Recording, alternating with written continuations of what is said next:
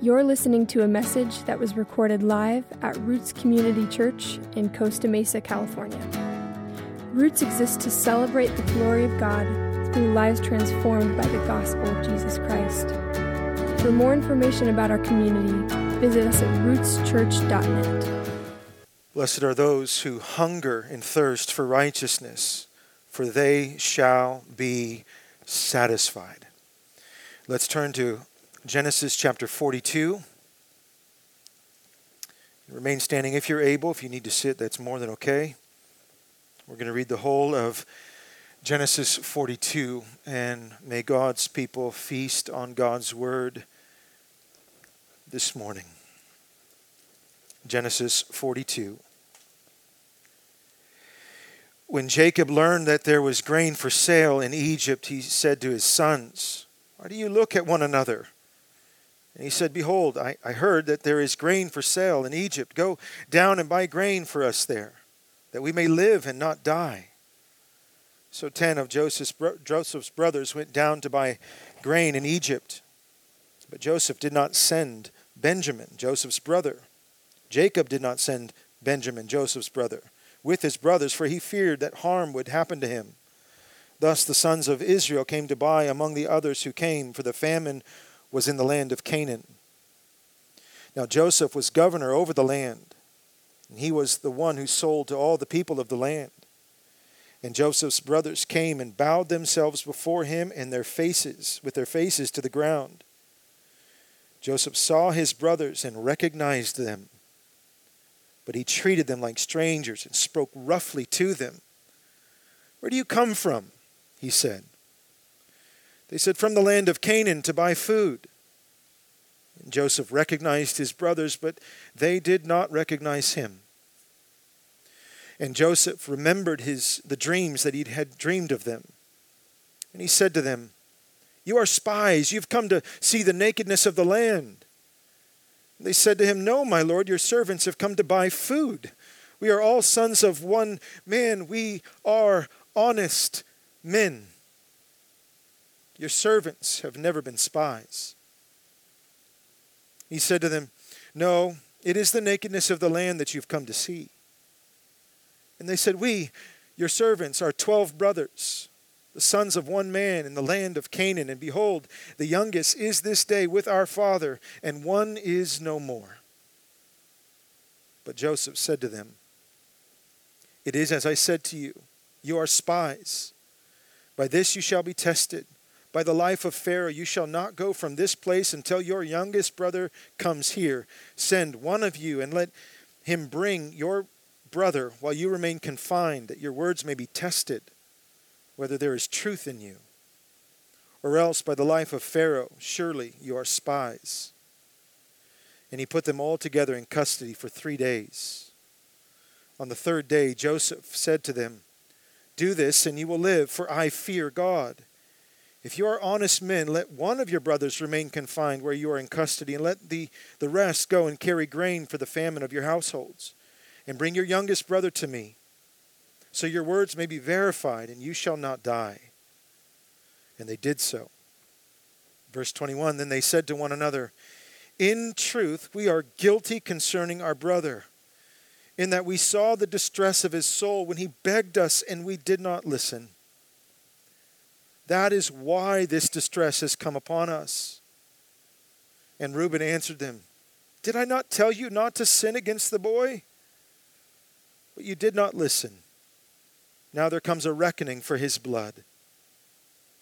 They did not know, verse 23, they did not know that Joseph understood them, for there was an interpreter between them. Then Joseph turned away from them and wept. And he returned to them and spoke to them. And he took Simeon from them and bound him before their eyes. And Joseph gave orders to fill their bags with grain and to replace every man's money in his sack and to give them provisions for the journey. This was done for them. Then verse 26, then they loaded their donkeys with their grain and departed. And as one of them opened his sack to give his donkey fodder at the lodging place, he saw his money in the mouth of his sack. He said to his brothers, "My money has been put back." But here it is in the mouth of my sack." At this their hearts failed them, and they turned trembling to one another. "What is this that God has done to us?" When they came to Jacob, their father, in the land of Canaan, they told him all that had happened to them, saying, "The man, the Lord of the land, spoke roughly to us and took us to be spies of the land. But we said to him, 'We are honest men. We have never been spies. We are 12 brothers, son of our father. One is no more, and the youngest is this day with our father in the land of Canaan.' Then the man, the Lord of the land, said to us, 'By this I shall know that you are honest men. Leave one of your brothers with me and take grain for the famine of your household and go your way. Bring your youngest brother to me. Then I shall know that you are not spies, but honest men. And I will deliver your brother to you, and you shall trade in the land.'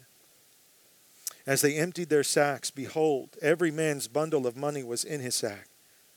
And when they and their father saw their bundles of money, they were afraid. And Jacob their father said to them, 'You have bereaved me of my children. Joseph is no more, and Simeon is no more, and now you would take Benjamin? All this has come against me.' Then Reuben said to his father, 'Kill my 2 sons if I do not bring him back to you.' But he said, 'My son shall not go down with you, for his brother is dead, and he is the only one left. If harm should happen to him on the journey that you are about to make, you would bring my gray hairs with sorrow to Sheol.'" This is God's holy word this morning. Thanks. You be seated. Stevie, if I can come up just a little bit, I can feel my voice starting to go out. Well, as we have read, we are continuing in our study of the book of Genesis this morning, and we come to chapter 42 in this great history of salvation. Last week we learned, didn't we? We learned of God's gracious warning through the dreams of Pharaoh that a global famine was to hit the land in 7 years' time. Unable to interpret Pharaoh's dreams, the chief cupbearer, reminded of his own situation when he was in prison, recommends Joseph, the Hebrew, to help bring meaning to these bizarre dreams that the Pharaoh had. Joseph was then led out of the pit. He interpreted the dreams of Pharaoh. And not only did he interpret the dreams, but he also provided a business plan for the Pharaoh. And he earned the trust and the respect of the king of Egypt. Pharaoh rose, or rather Joseph rose in power and authority in Egypt with remarkable speed. He quickly became the vizier of Egypt. That is the governor, the ruler, second in command only to the Pharaoh himself. And of course, we learn the dreams came to pass. 7 years of abundance were followed by 7 years of famine. And because of God's granted wisdom that he gave Joseph, Egypt was prepared. Their storehouses were full, while the rest of the world languished in hunger and desperation. Because of God's wisdom given to Joseph, Egypt was prepared. Well, the famine was severe in the land, and hunger swept through all the world, including Canaan. And so, chapter 42, as we have read, opens with a frustrated and fearful Jacob. He's frustrated at the indecision of his sons. And he's fearful, of course, of the hunger that is hitting his own family. Jacob, being the father and the patriarch, takes responsibility, and he's fearful. And so he, as a leader, makes the call himself. And he says to his 10 sons, "Go down to Egypt. I hear there is multitudinous resource there in Egypt. There is grain for us to buy. Go down to Egypt, buy grain so that we may live and not die." And then we learn that he holds back Benjamin, the youngest, the baby of the 12, the second born of Rachel, his beloved wife. He holds back Benjamin. And it's clear by now that Benjamin had taken the place of Joseph as the apple of Jacob's eye. Of course, again, he is the baby of the family, and he is the only other son of Rachel, Jacob's cherished and beloved wife. Jacob had already lost Joseph, so he thought, and he was not about to take the chance to lose Benjamin also. And so following their arrival in Egypt begins our first of three movements in the story. The first movement I've entitled Interrogation and Testing. Interrogation and Testing. Look at verse 5 and following. Thus the sons of Israel came to buy among the others who came, for the famine was in the land of Canaan. Now Joseph was governor, shalit in Hebrew, meaning he was the ruler. He was the governor over the land. He was the one who sold to all the people of the land. And Joseph's brothers came and bowed themselves before him with their faces to the ground. Joseph, verse 7, saw his brothers and recognized them. But he treated them like strangers and spoke roughly or harshly to them. Where do you come from? He said. They said, from the land of Canaan to buy food. And Joseph recognized his brothers. Second time Moses tells us this. And Joseph recognized his brothers, but they did not recognize him. This is an incredible moment in the story. Joseph was only 17 years old when his brothers sold him into slavery. He's now at least 37. 20 years have gone by. Joseph now is also clean-shaven. He's been Egyptianized, cultured. He looks like an Egyptian, doesn't look like a Hebrew. He's clean-shaven. He's wearing the garbs of the vizier. Looks like a ruler. His brothers don't recognize him. So much time has gone by. Their consciences had been sealed over and over and over by other activities in life, other passing pleasures. They don't recognize Joseph, but Joseph recognizes them. And how could he not? 10 Semites from Canaan. I recognize those laughs.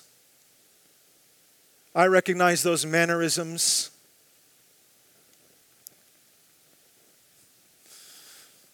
He recognized them, but he treated them as strangers, the text says. As I try to put myself in Joseph's shoes, it's not hard to imagine the flood of emotions that came to Joseph when he recognized who was coming in the breadline. Even if Joseph had imagined this moment as you would think he would, the famine was severe in all the land. I wonder when I'm going to see my family. Even if he had imagined this moment and how he would react and what he would say, how do you prepare to meet the people who severely victimized you? What do you do when you hear the voices or see them behaving as nothing has happened? How do you prepare yourself for the confluence of emotions, fear and anger and wrath? All understandable emotions.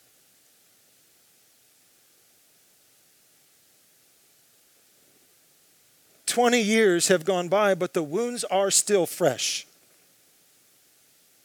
Time does not heal all wounds." Joseph is now the vizier in Egypt. He's the governor, but he's still that 17-year-old boy who was thrown into the pit. And so what does he do? He takes a deep breath, I imagine, and he puts on his governor hat. He acts in official capacity. Look at verse 9 and following. And Joseph remembered the dreams that he had dreamed of them. Remember this? He remembered the dreams that he had of his brothers, his family, bowing down before him. And here they all are, minus one, bowing down before him. And he says to them, "You are spies. You have come to see the nakedness of the land." And so the interrogation begins. A classic interrogation move.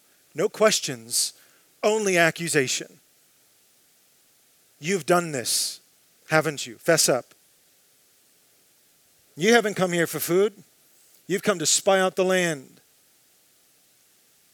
Look at verse 10. They answer their brother, who they don't know is their brother. "No, my lord, your servants have come to buy food."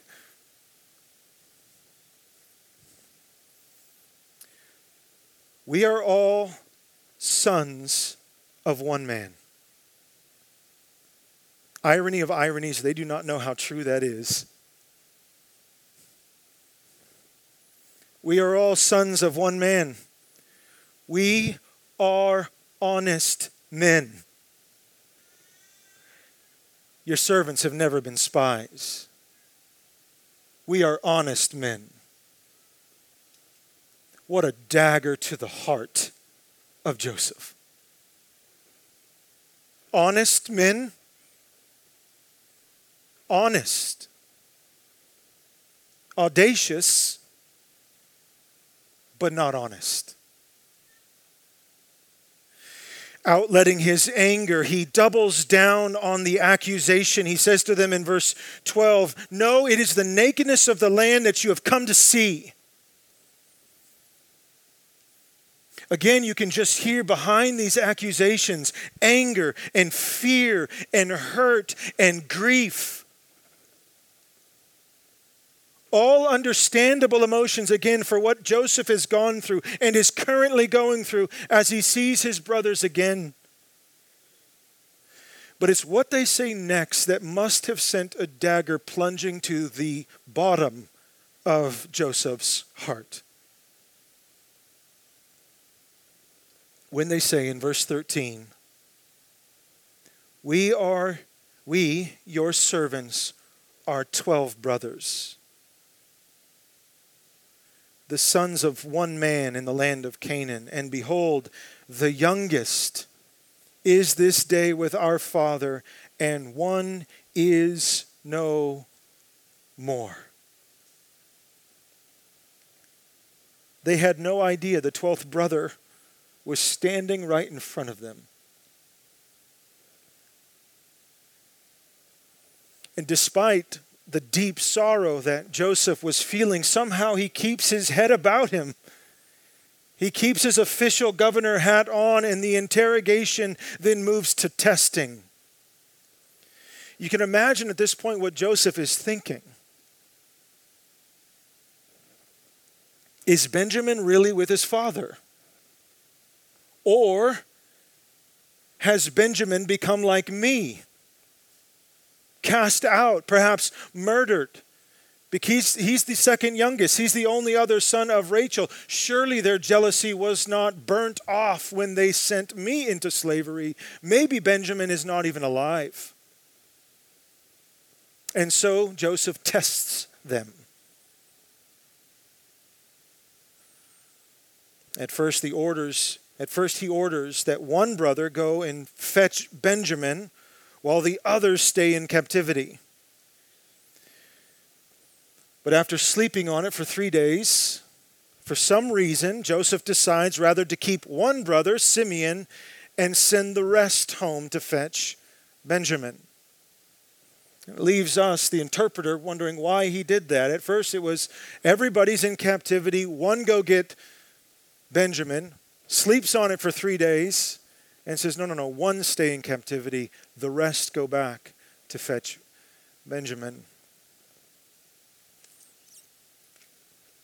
We don't know exactly what he had in mind, but knowing the integrity of Joseph, one possible reason why he would send all of them is so that there would be more hands to carry food back to his family. He still is concerned for his family. And the text says in verse 18 that he fears God. Look at verse 18. On the third day, Joseph said to them, "Do this and you will live." And he tips his hand just a little bit. "For I fear Elohim." He doesn't say, "I fear Pharaoh." He doesn't say, "I fear any other deity, Ra, the sun god." No. "I fear the God of all creation. If you are honest men, let one of your brothers remain confined where you are in custody, and let the rest go and carry grain for the famine of your households." Verse 20, "And bring your youngest brother to me, so your words will be verified, and you shall not die." And they did so. Interrogation and testing is then followed by our second scene, which is signs of godly sorrow among the brothers. A surprising twist in the story. Following the interrogation and now this test to bring Benjamin back to Egypt, there are signs of godly sorrow among the brothers. This is scene 2. Look at verse 21 and following. Then they said to one another, "In truth, we are guilty concerning our brother, in that we saw the distress of his soul when he begged us, and we did not listen. That is why this distress has come upon us." And Reuben answered them, "Did I not tell you not to sin against the boy? But you did not listen. So now there comes a reckoning for his blood." There were actually 2 famines in the world at this time, and God is addressing both. The first famine, of course, is the global shortage of food, and God is addressing that famine by the abundance He's provided in Egypt. But there is a second famine, a famine more severe than a food famine, more severe than the first. God is now going to deal with the moral famine that had plundered the hearts of His young patriarchs. A moral famine, a moral decay in their hearts that didn't begin with just the slavery or the selling of slavery of Joseph. This moral famine, this moral decay that had taken over these patriarchs, these 11 sons of Jacob, didn't begin with the selling of Joseph. No, lest we forget, 2 of them committed genocide in Shechem. Slaughtered every male in the city. Reuben had intercourse with his stepmom to spite his father. Judah abandoned his twice-widowed daughter-in-law, Tamar. And then to top it all off, out of bitter jealousy, these brothers fake Joseph's death and sell him into slavery. These are scoundrels. If Fox News or CNN were to provide a headline concerning the egregious action of these brothers, you know what they would call them? Monsters. Animals.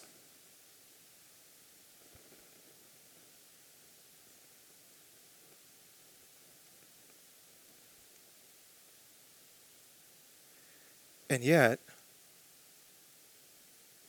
signs of godly sorrow begin to surface.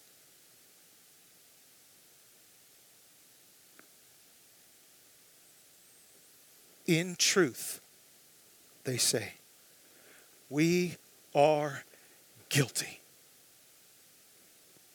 concerning our brother. We listened as he begged for his life, and we did not relent. We have sinned, and we deserve what is coming our way. We are guilty, and there is no excuse for what we have done.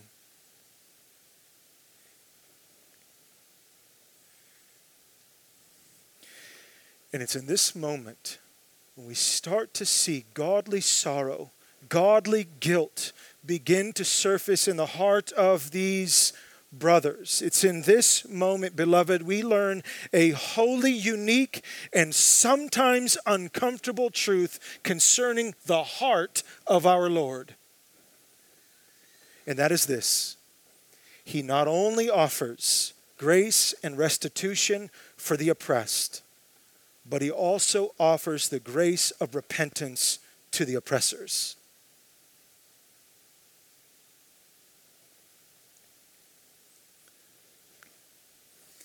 Calvin, in his commentary, writes this: "So there is no doubt that God, in order to lead the sons of Jacob to repentance, impelled them." That's why I'm using this quote. That's what it feels like when God's guilt gets you. You're impelled. In order to lead the sons of Jacob to repentance, impelled them by both the secret instinct of his spirit and by outward chastisement to become conscious of the sin that had been concealed for too long. Calvin is saying, and I agree, God is doing this. Make no mistake about it. God is leading these people, these men, these monsters into repentance. He is not only pursuing vindication for Joseph, but repentance for his brothers. This is outrageous.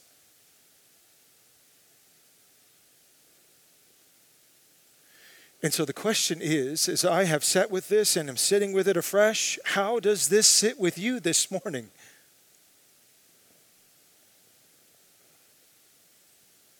As the headlines of breaking news after breaking news after breaking news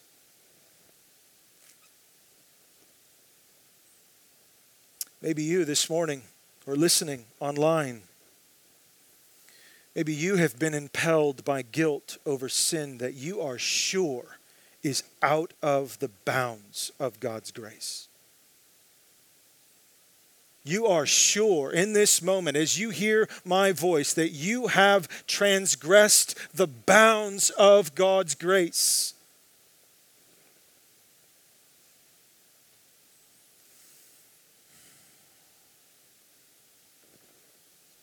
And you're convinced that God won't grant you repentance.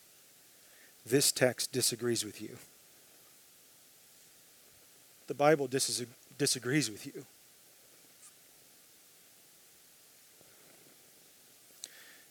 The sons were guilty of genocide, fratricide, the attempted murder of their own brother, an unspeakable injustice.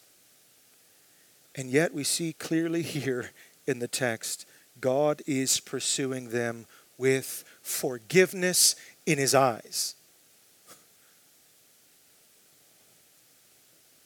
God does not call them monsters. He does not call them animals. In just a few chapters, He is about to call them forgiven.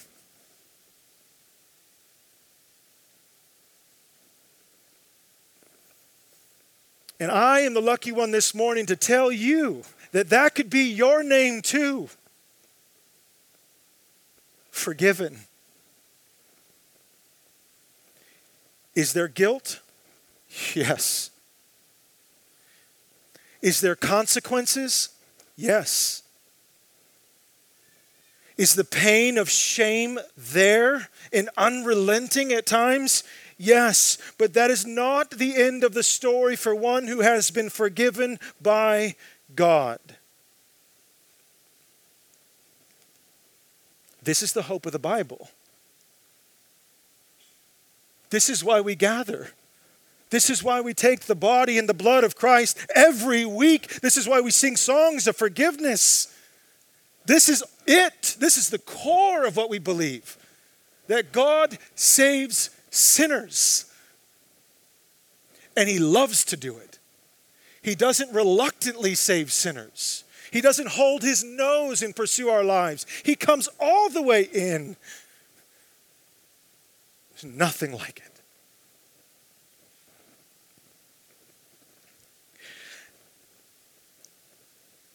I'm not sure I'm going to get beyond this. The brothers had no idea that Joseph could understand them. They're confessing their guilt. In truth, we're guilty of this. Reuben says, we've sinned. I told you not to sin against God. They have no idea that Joseph understands their language. Joseph, for the first time, heard them confess to murder. He heard for the first time remorse for what they had done. He heard for the first time his oldest brother, Reuben, was not for the plan. Oh, thank God, one of them was not for this. He heard all of it, and the lump in his throat now is replaced by the first signs of compassion in his heart. He's overcome with emotion, and it says in verse 24, he turns away and what? Weeps.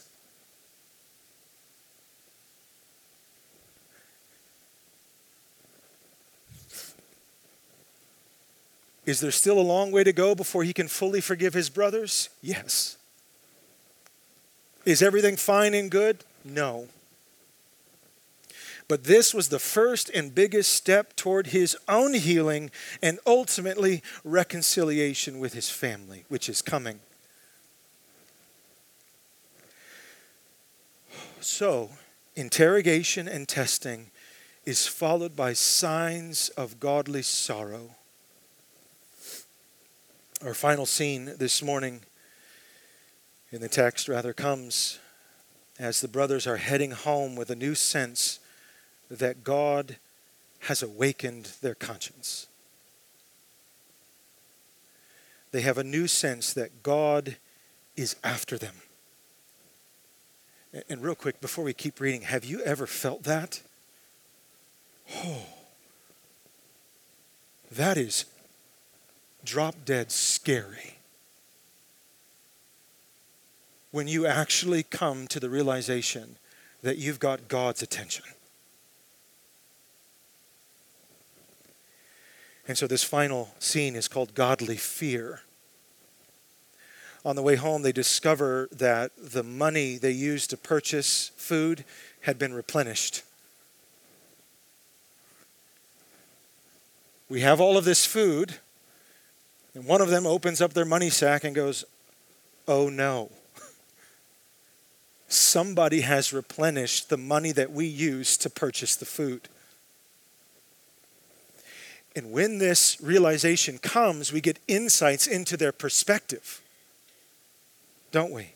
In the past, you know it. You can just predict in the past what they would have done with that. Woohoo! We beat the system, right? We got food. And we have our money, and we only had to sacrifice one brother. In the past, you would have seen them as sort of celebrating this. But that's not what they have. It's not the perspective they have now.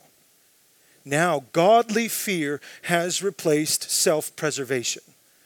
This is good. When this happens in your heart and mind, when godly fear begins to overcome self-preservation, that is a good sign of maturity. One of the brothers opened the sack and noticed the money. Listen to his response in verse 28. He said to his brothers, my money has been put back. Here it is in the mouth of my sack. At this, their hearts failed them. And they turned trembling to one another, saying, and here's the insight into their hearts, What is this that God has done to us? One commentator is quick to note this is the first time these brothers have ever mentioned God. In this entire narrative, this is the first time that God moves into their worldview. What is this that God has done to us? Again, godly fear was beginning. It's not the end. This is just the dawning of repentance. Godly fear was beginning to overcome their desire for self-preservation. As another author writes, this is so important. Fear is one thing. There is a kind of general fear. That's not what we're talking about. Godly fear is different. Fear is one thing, but godly fear comes from sensing that a holy God is the hand behind the circumstances of your life to bring you to where you ought to be. That's godly fear. It's a sobering moment. God is orchestrating these things. And the brothers are now convinced, at least in seed form, in infant form, that God was behind these circumstances, that God was pursuing justice for Joseph. But little did they know that God was not only pursuing justice and vindication for Joseph, but God was pursuing the grace of repentance for them. Well, finally they get home. I'm not going to read the text. They get home. Their father, Jacob, is terrified by the news. He feels he's lost another son. Simeon now is in captivity in Egypt. Oh, great, another one. And so he is not in the least ready to let Benjamin go with this whole rescue plan. But something had already changed in the hearts of the brothers.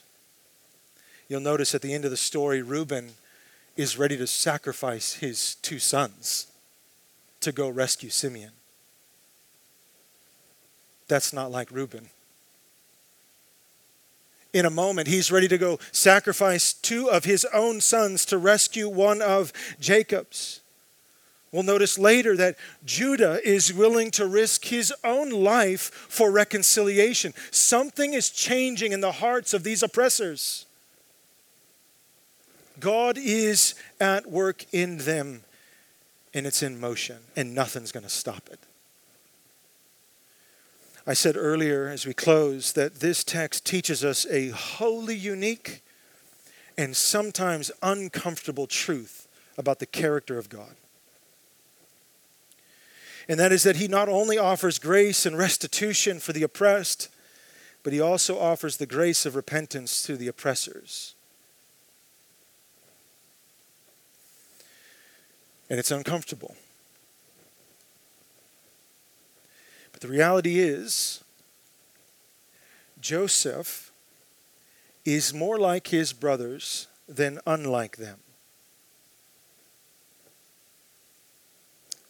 When we get to the heart of the matter, which is the matter of the heart, Joseph is more like his brothers than unlike them.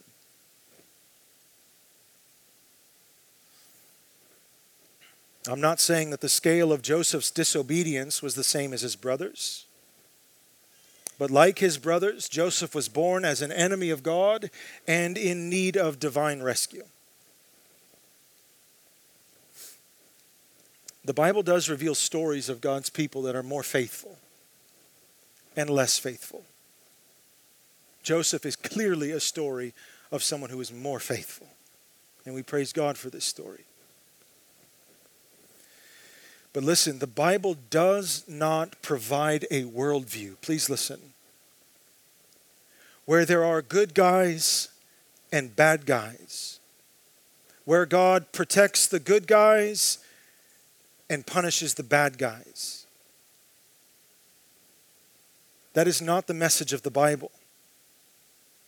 The message of the Bible is more outrageous than that. It's more scandalous.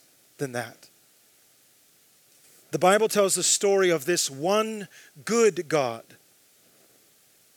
who pursues a terribly lost and fallen world, of which we are all a part of. A world where every human being on the planet is infused with sin and destined to eternal ruin. And the Bible reports the story of this one good God who sends his only begotten Son, Jesus Christ the righteous, surprisingly a descendant of Adam, truly God and truly man. This one good God sends his one good Son to live, to die, and to rise for an undeserving people. This is why we've said from the beginning of this service that God and his grace is often referred to as scandalous. That God would offer repentance to Joseph's brothers is outrageous. That God would offer repentance to us is outrageous. Romans 5, as we close. For while we were still weak, at the right time, Christ died for the godly, for the good, for the ones that wear white, for the upright, for the morally perfect, sinfully impenitent. No, for the ungodly. Christ died for the ungodly, for one will scarcely die for a righteous person, though perhaps for a good person one might dare even to die.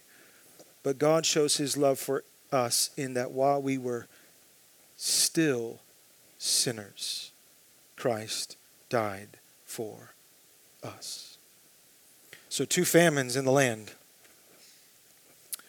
The second one more severe than the first. The second one, we don't have money. We don't have the cost of redemption. We cannot ransom our souls or the souls of another man. We come, like God says in Isaiah 55, everyone who thirsts, come to the waters. And he who has no money, no moral currency, come, buy and eat. Come out of the famine. Come feast yourself on good food. Come buy wine and milk without money and without price. Do not waste your life for that which does not satisfy. Let's pray. Gracious Heavenly Father, address now, I pray, the moral famine among those who hear the story of Genesis 42. I am particularly thinking of those that believe they are beyond redemption. Those that would place themselves in the category of Joseph's brothers, guilty of high treason, unforgivable sin. Those that right now perhaps are sitting in a jail cell wondering how this could all have happened so quickly when all earthly dignity has been stripped. Would you impel them with godly guilt? Lead them to godly sorrow where they might repent and find times of refreshing to be called forgiven.